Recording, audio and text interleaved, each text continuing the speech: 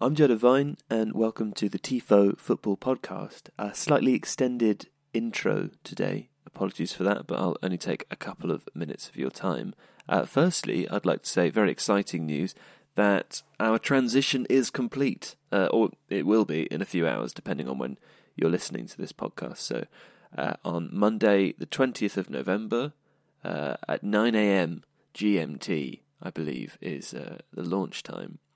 tifofootball.com will go live, finally. So after months and increasingly work-heavy recent weeks, we're finally launching.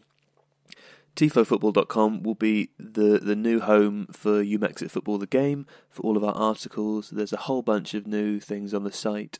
There's a category which I'm particularly excited about, which is called the Focus Features section, where we take the opportunity to be slightly more in-depth about things and we chapter particular stories. So there's a focus feature on the history of the World Cup, which was made up of some of the videos we released last summer. There's one on the Billionaires Club, where we work with James Montague on profiling some of the game's richest owners. There's Gunshots and Goalposts, where we spoke to Benjamin recently about the history of Northern Irish football, and there's a few others on there as well.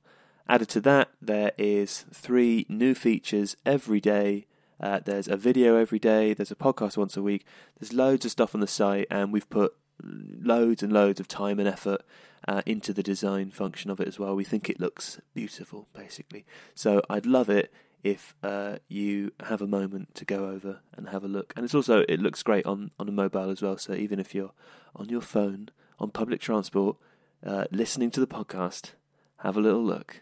Please do. Thank you very much. And also, I'm sure there'll be some problems with it. There's always bugs when people open new sites and stuff. So if you do notice anything that's strange or you have any feedback, please let us know as well in the comments of this video, or you can send us emails on Twitter. We're very responsive, that sort of thing.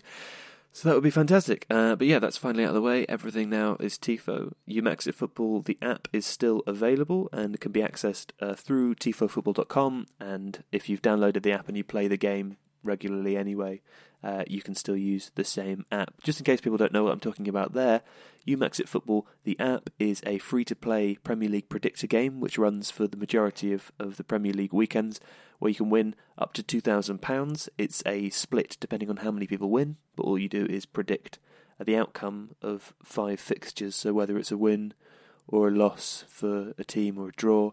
If you get all 5 right, depending on how many other people win, you get a share of £2,000, and it's totally free to play, so you can go and download that as well. And it's fortuitous that I'm talking about that now, listeners, because also to mention is that for the next 3 game weeks, the You Makes It Football game is sponsored by Canvassist.com.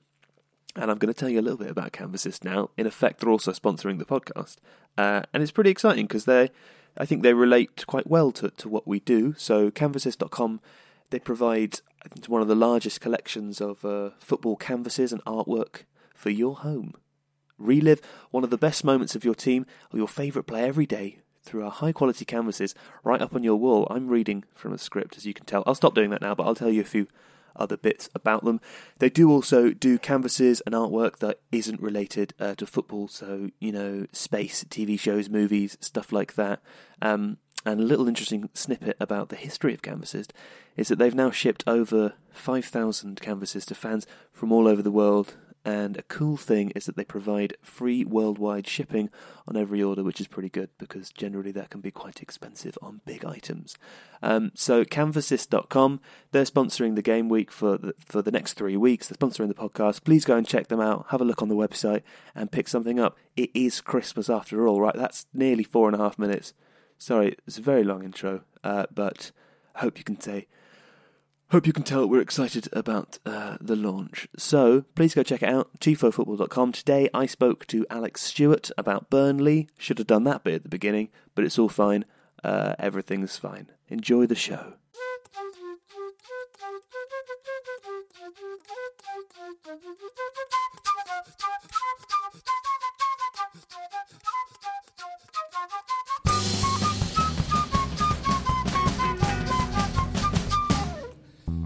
So later on this week, we are releasing a new Tactics Explained video, Alex, which you've written about Sean Dyche and, in particular, what he does with Burnley's centre-backs. And at the minute, the regular pairing seems to be Ben Mee and James Tarkowski.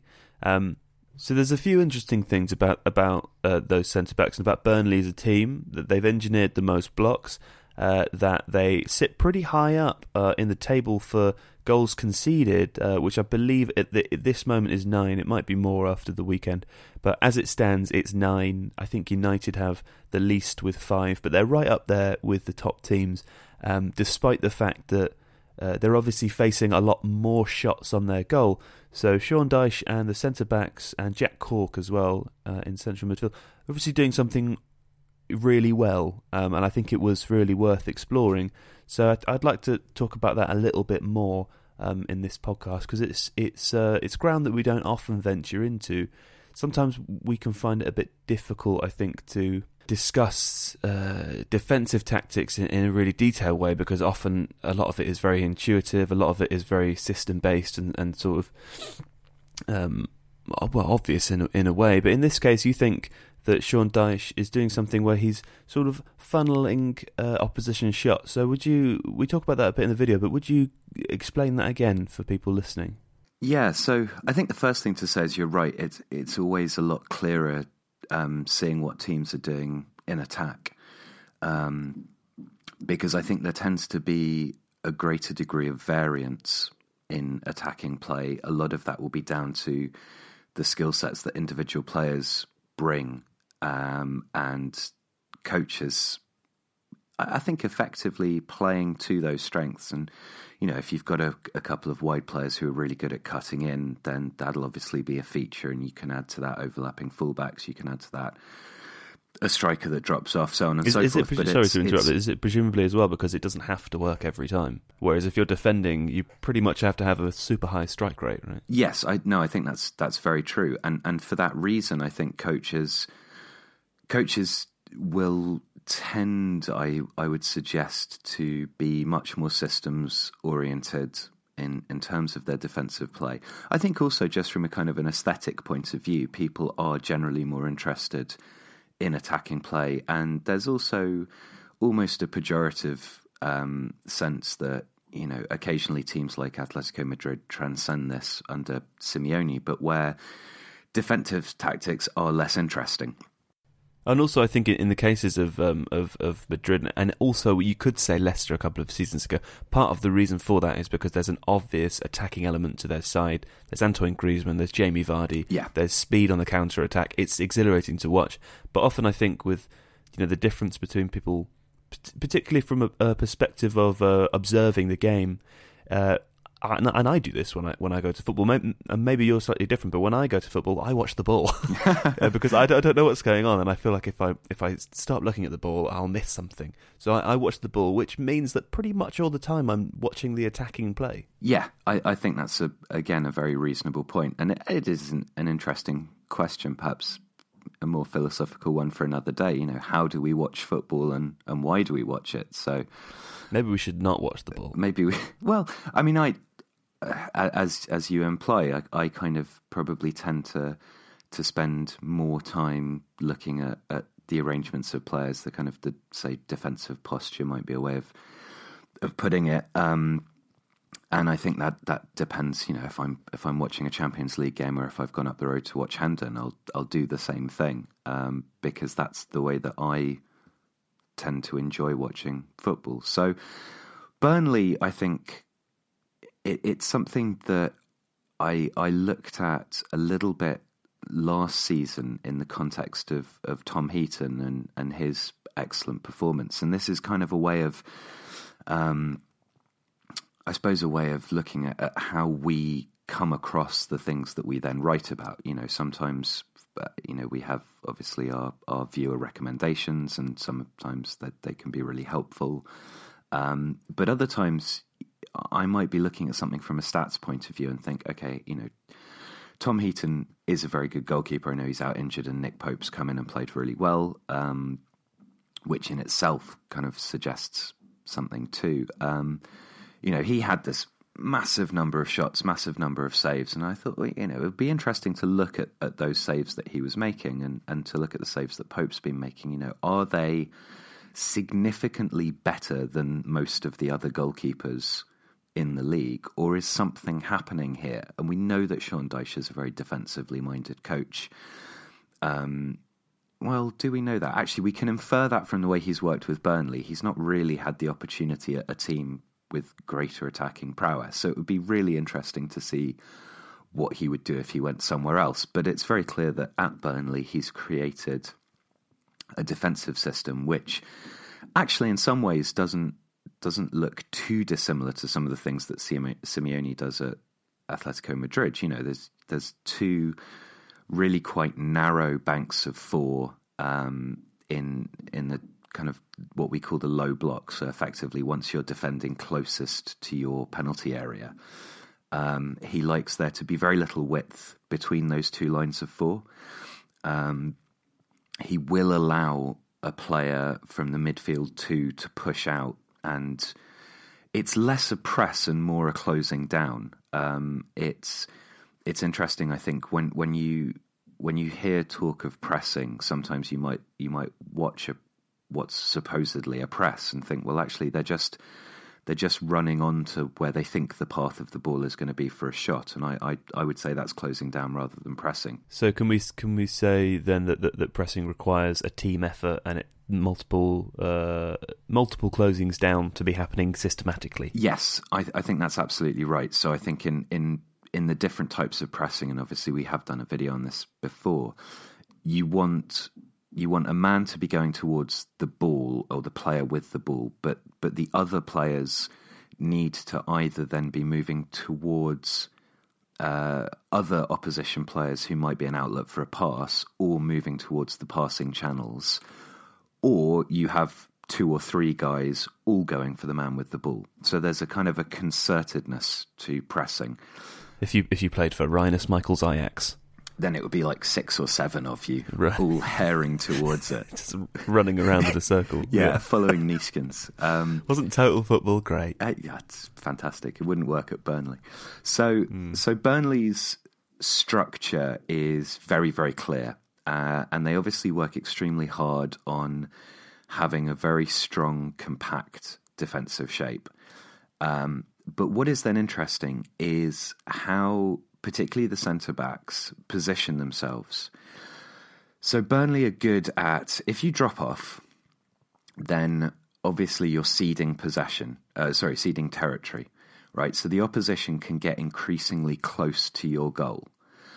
But for a start, we've seen in a number of our videos where we've looked at shooting positions, we've seen that once you're shooting from outside the box, then the likelihood of scoring a goal kind of drops off a shelf.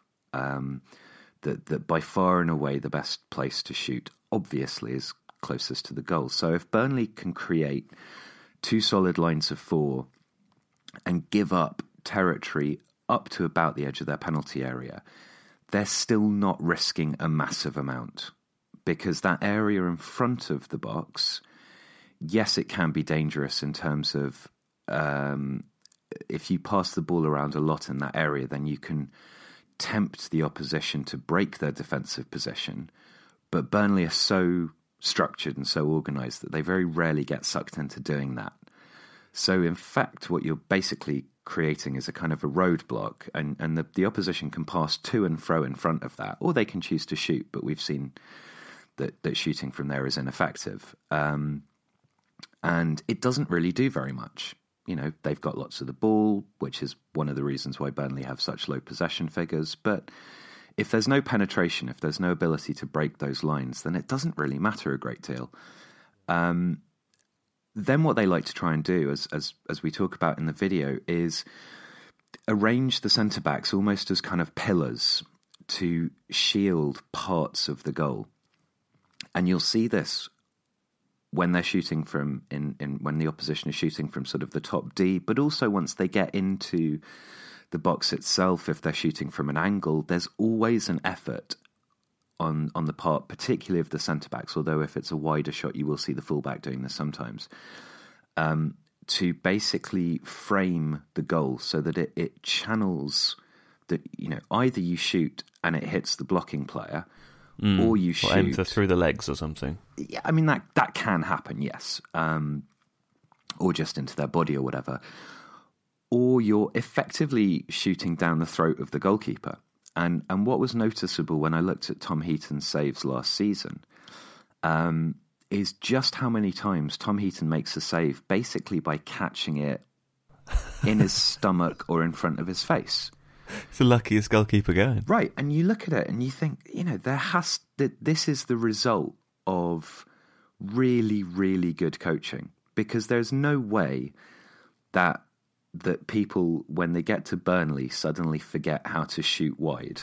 Yeah, right? That's an accident every time, yeah. Exactly. When something keeps repeating, after a while you have to look at that and assume that it's the result of some sort of deliberate effect on the part of the defensive side. There's quite an incredible level of positional awareness going on there, and I imagine the only way that can work, I'm sure, is for me and Tarkowski to be looking at where the ball and the attacker is and placing where they stand based on that. Because one of the other things we talked about, and we've spoken about this before with a low block of this kind, is that the easiest ways for the attackers to play is to go sort of over it and knock a cross in for a header, or try and play around it wide, And so I would have thought that would mean that if the ball moved wide and looked like it was going to come in for a cross, those two centre backs would need to be in a different position than if it looked like there was going to be a shot from straight on. So I imagine it's the game for them. I'm just trying to get into their head when they're playing, and I'm assuming it would be, right, he's there, I need to be here. He's there now, I need to move here.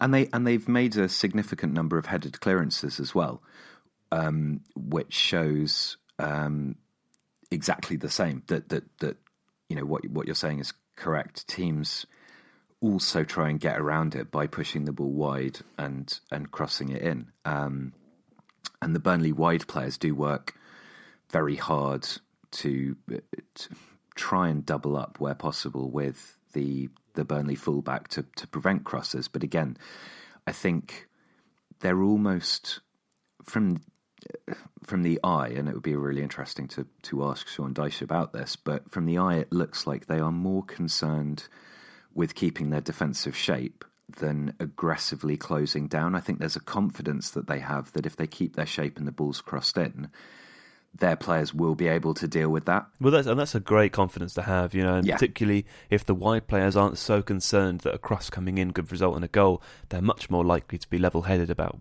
their decision-making. Yes, and I think it also gives the goalkeeper, who effectively is the organiser of this area, a lot more confidence in terms of when they come to claim crosses or when they don't, and that confidence as well means that everybody basically knows their job.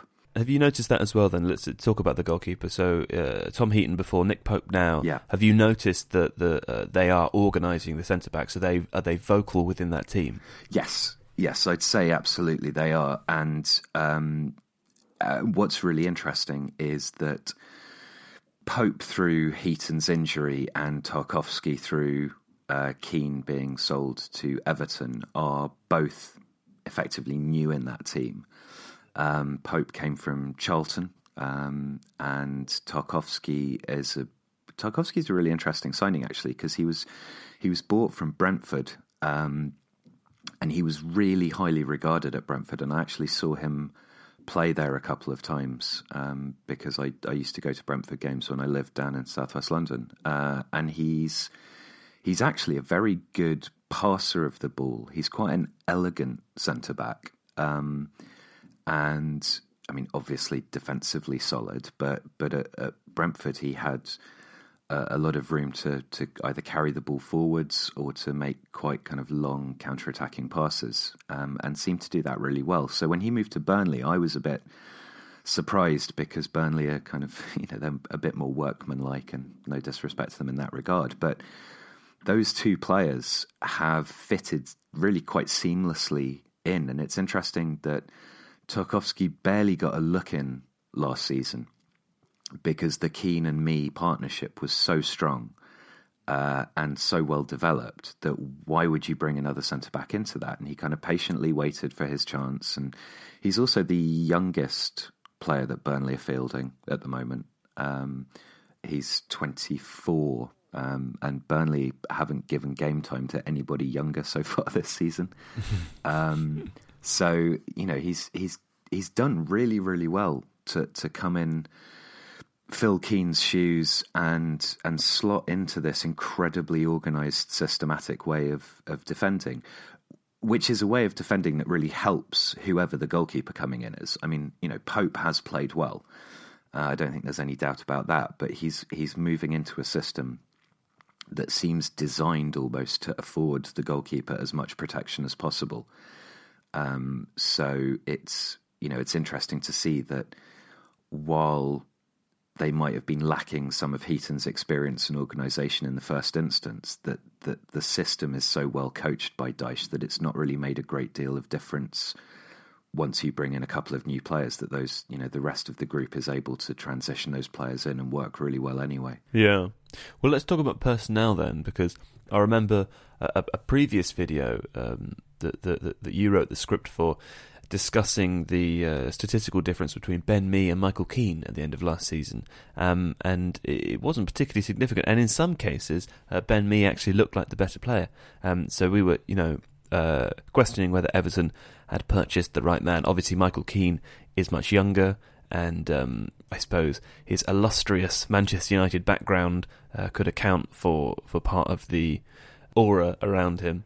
But do you think Ben Mee is likely to be poached at the end of the season again? Are other teams going to notice that he's doing very well in this system, or are they going to think that the system in particular is what suits him and that's not going to suit their club? Possibly. I think it's more likely that Tarkowski would be subject to bids rather than Mee, partly because of his age and partly because he is a more capable ball player, which is actually why I think Keane was bought rather than Mee by Everton, was probably that he's a bit better at passing, and particularly if you're looking at moving towards a three at the back, as teams were probably mostly thinking about, or many of the teams were thinking about in the summer, and acquiring players on that basis. You do want centre-halves that are able to pass the ball. You want your Ferdinand. I mean, any team would want a Ferdinand, wouldn't they? That's probably true. Because he really is one of the best English defenders ever. He did it all, Alex, didn't he? He was remarkable, wasn't he? I mean, let's be honest. It's sometimes easy to, and again, this kind of feeds into what we were talking about at the beginning of this podcast, where, if you were asked to remember footballing moments of the last 5 or 10 years, you probably mostly remember attacking moments. That it's a lot easier to think of a great goal or a great free kick or something like that. And I'm not saying that we undervalue defensive players on that basis, because I think if you said to people, the top 10 Premier League players of the last 10 years, most people would probably have Ferdinand in there, and they might have Vidic as well, for example. I don't know if they would. The top 10 players, unless they were told to choose players from each position, I'm not sure that they would. Well, that's I think that would be true. wrong. But I think in that instance, then they would be wrong if they didn't pick him. Interestingly, though, what you're saying now is actually what Alan Hansen once said about the 2008 season. Paul Ansorge wrote the script for a video which went out last week about the history of Rio Ferdinand's career. And at Manchester United, there's one particular season, I think it was 2008, they won the league and they won the Champions League. And Alan Hansen said of Rio Ferdinand that obviously the plaudits are going to Cristiano Ronaldo, but the one player who's been the most consistent, the most solid, and played nearly every game of this year is Rio Ferdinand, and for him he was the best. So you're essentially mirroring Alan Hansen. He's gone. Maybe you are the sort of reincarnated Hansen in pundit land, possibly grumpy and of Scottish ancestry, with a scarred forehead. Yeah, gives you real edge. I have a number of scars, but I don't think any are on my forehead. They're all inside, aren't they, Alex? That's right. Yes, after recording. Anyway, listen. One more question. Go on. Before the end of the podcast, because I want to know about exporting this Dyche system, the Dychean system, onto another team. So, what are the negatives, right? Because let's say, for example, it seems to work really, really well. I don't really want to use Manchester United as an example because they incidentally have conceded less. But let's take a big team, for example, and say, why don't they play like this? What are the pullbacks? Is it simply because you're ceding so much possession that you're not going to be able to score as many goals, or?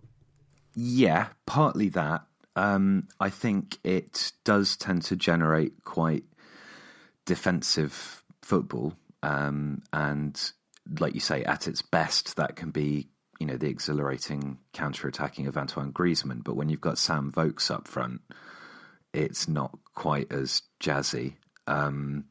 So, if you just pull back into a low block, let's say when you have the ball, you're a completely different team. You try to keep possession. You try to play it, play incisive passes. But once you lose the ball, let's say in the middle part of the pitch, you do a little bit of pressing, and when they enter your half, you just drop into a low block. Well, that's what Atletico Madrid do, but it requires, I think, for it to athleticism.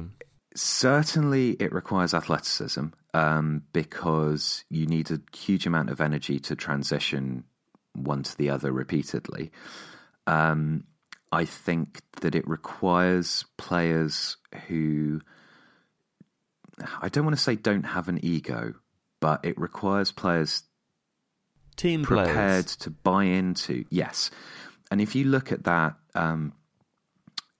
Burnley squad, there's nobody in there now who you would say is a massive ego. There's nobody there who you immediately think, oh, they're going to put themselves not necessarily above the interests of the team, but they're not going to flounce if this is what's required of them. They'll knuckle down and do the job. And I think it's interesting that there's about, I don't know, I can't remember, it's somewhere between 3 and 5 Republic of Ireland internationals in that Burnley squad, including Ward and Brady and Hendrick, who are all starters. And the same sort of ethos. I mean, I know Ireland got eviscerated by Denmark in that playoff, but generally speaking, prior to that point, Ireland had played very similarly, and it was about sort of sacrificing the individual for the team and being incredibly organised and being incredibly defensive. And there is no surprise to me at all that there's kind of an overlap there because the systems, the styles are quite similar. I think if you tried to import that style into I want to say a better team, that might be really harsh, but a more celebrated team, I think for a start you'd have players that weren't used to being that systematic and that organised in that way. I think you would have fans that would find it really boring. I think you'd have players who would want a greater degree of expression or creativity. And in spite of all of that, I think it's still a very good idea. And you look at how Atletico Madrid have used a similar system. They're not exactly the same by any stretch, but they are similar. And that was, I think, in part designed because of Simeone's mentality, but also because for a team like Atletico Madrid, which is still very good and still has some really good individual players, but for them to be able to compete against the attacking talent of Barcelona and Real Madrid particularly, but also some really great teams in there as well, like Sevilla, Valencia when they're on song, Villarreal, but these are all quite attacking teams. They had to come up with a way of being defensively super solid and then hitting those teams on the break. And it kind of worked, and they could sell that to the players because it was the way of countering that. And I think the it bigger also makes teams, so much sense. I think the bigger teams in England, they don't need to do that. If you look at where the big attacking teams in England struggle, Man City aside, because they just don't struggle, it's in breaking down teams like Burnley. It's in breaking down the teams that so they don't have to come up with a new defensive tactic particularly, because it's what they're doing is already working by and large. Yeah, well, that's what I was going to touch on just then, actually, because I think that was the sort of culture of that has grown at some of the bigger teams, where these mid-table or lower half of the table teams who are going to set up defensively come and visit the big stadiums for the match day, and then either it's a draw, or there's a sort of win which is regarded as snatched, or even if the bigger club win, there seems to be a lot of rhetoric about how the club just came and sort of parked the bus and weren't interested in playing football, and all of this, what I think is nonsense. Because if Burnley went to Arsenal and tried to play Arsenal like Arsenal play, they would lose. They would lose the game of football. You know, to suggest that there is only one way of playing, and that if you do it in a way that makes it more difficult for the bigger teams to beat you, that you're somehow playing anti-football, I think is horrifically arrogant, and one of the things about football that I hate the most. Yeah. I mean, I can only really agree with that. I think there's obviously a lot of people watch football for entertainment, and there is probably a sense that if you're turning up to do that and to nullify the opposition and to defend and try and nick one on the counter, that what you're doing is somehow antithetical to the sense of football as enjoyable entertainment. Although interestingly, let's say hypothetically that Burnley do that to Arsenal, they snatch a 1-0 away win and go home. The entertainment provided is to the thousands of football fans travelling home from their games, listening to the radio and hearing that Arsenal have lost at home to Burnley. I mean, there's a good 30 seconds there of, oh, that's funny. Yeah. That's great. Well done. No. You know, it's only when it happens to your team. So really, it's just a minority that aren't interested or aren't enjoying it, and that's the minority of the supporters of the team who have lost. Yes, I know exactly what you're saying. I understand why. But I think that infuses. I find it, intolerable. Yeah, no, sure. But I think that infuses the way that football's reported on. That somehow that football it's this incredibly weird schism between. If you're a fan, you're saying, okay, well, my club has a duty to entertain me by playing a certain style of football, but my club also has a duty to win and be successful. And sometimes, depending on who you are and what resources you have available to you, those two premises cannot be fulfilled. Only one of them can. If you're Man City, yes, you can be entertained and you can win. And that's really lovely. And I'm very happy for all Man City fans. But if you're a Burnley fan, wanting free-flowing, invigorating, attractive, attacking football, then you're not going to be successful. If you're a Burnley fan who wants to see their team scrap and do well and establish themselves in the Premier League for a long period of time, which is what they're doing, then you're well satisfied. But I think the media sometimes, they look at, you've got, a 0-0 draw is always going to be lost on Match of the Day.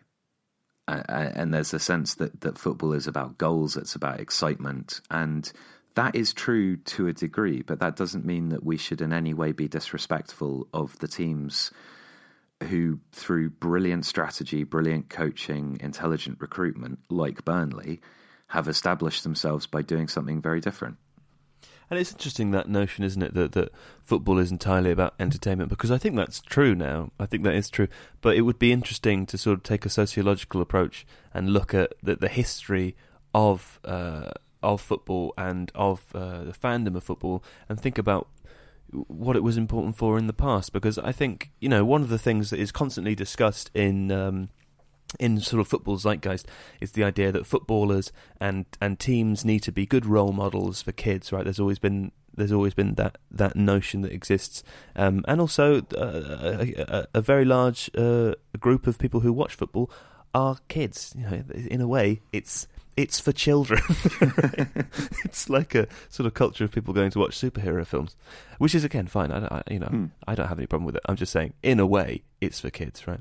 And so I'm sure if you imagine the difference of a kid who supports Burnley going to Burnley and seeing as we've discussed, the incredible level of teamwork. That scrapping that is described as scrapping by the media and by people who, as we've said, sort of have a problem with or describe that as anti-football. It is called scrapping, really. It's incredible defensive solidity. It's taking, or being super accurate with any chance that you can get on goal, even though you know that there aren't going to be many of them. So that really it's just super efficiency.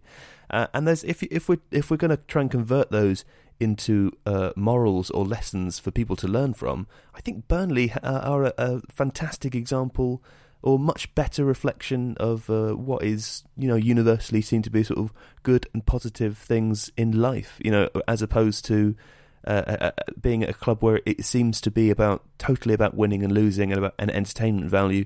And if the club has lost, it's a disaster. I think there's some benefit to supporting a football team where you don't win every week, because you don't get used to this idea, and it's not such an awful thing. When the team lose, it's a lot more balanced, isn't it? And I think if you look at role models, then is there a case to say that Jack Cork is a better role model for kids than Cristiano Ronaldo? And I think we're saying yes. Well, I do love Cristiano Ronaldo's hair, though. Yeah, but one of my great regrets is one of my great regrets. Is it one of your regrets? Not one of my great regrets. A thing about which I am sad to a greater degree than you might expect is that Jack Cork never really established himself at Southampton. Right, yeah. Because I always love it if that was him. one of your great regrets in life. Yeah, on exactly. Your deathbed. I just wish Jack Cork had established it. A midfield pairing of Jack Cork and Geordie Classy should have been so good.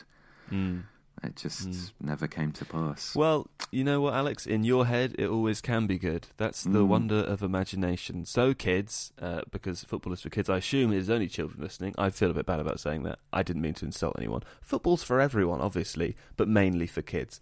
Alex, thanks so much for joining us. I'm sure we'll speak to you again soon. I'm sure you will. Take care.